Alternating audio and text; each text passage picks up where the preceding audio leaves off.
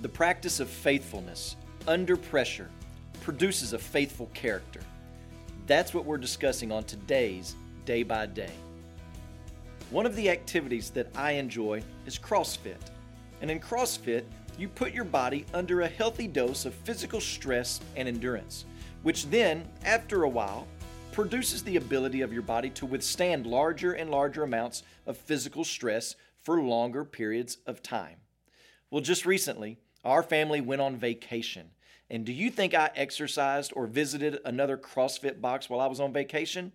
Nope, I did not. And then the week after that, I attended the BMA Student Conference of SOAR. But did I work out that week? No, I did not. So the next Monday was my first time back in my CrossFit gym back home.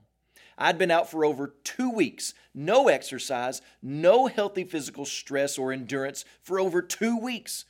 Do you think that I could lift the same amount of weight at the same rate of speed for the same amount of time of what I was able to do 2 weeks prior?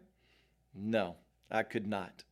No one would be able to describe me as being particularly healthy over those 2 weeks because I had neglected to practice healthy habits.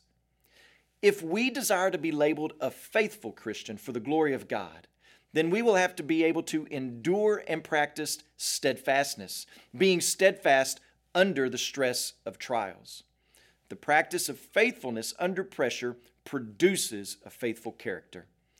In other words, a person of steadfastness is made by enduring the trials of life.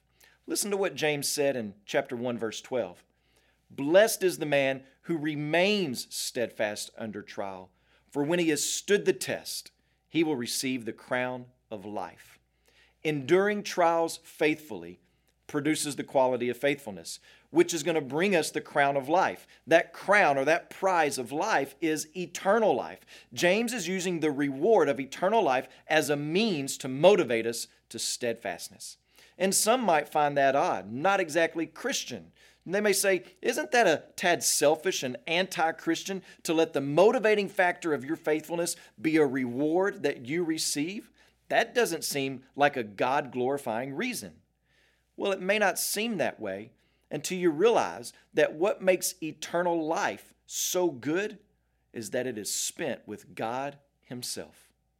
So practice faithfulness day by day so that you will be a faithful person who receives the crown of life. As you pray today, please remember John Regueres, our missionary in Portugal. And also remember the English Native American Life Word broadcast heard throughout America.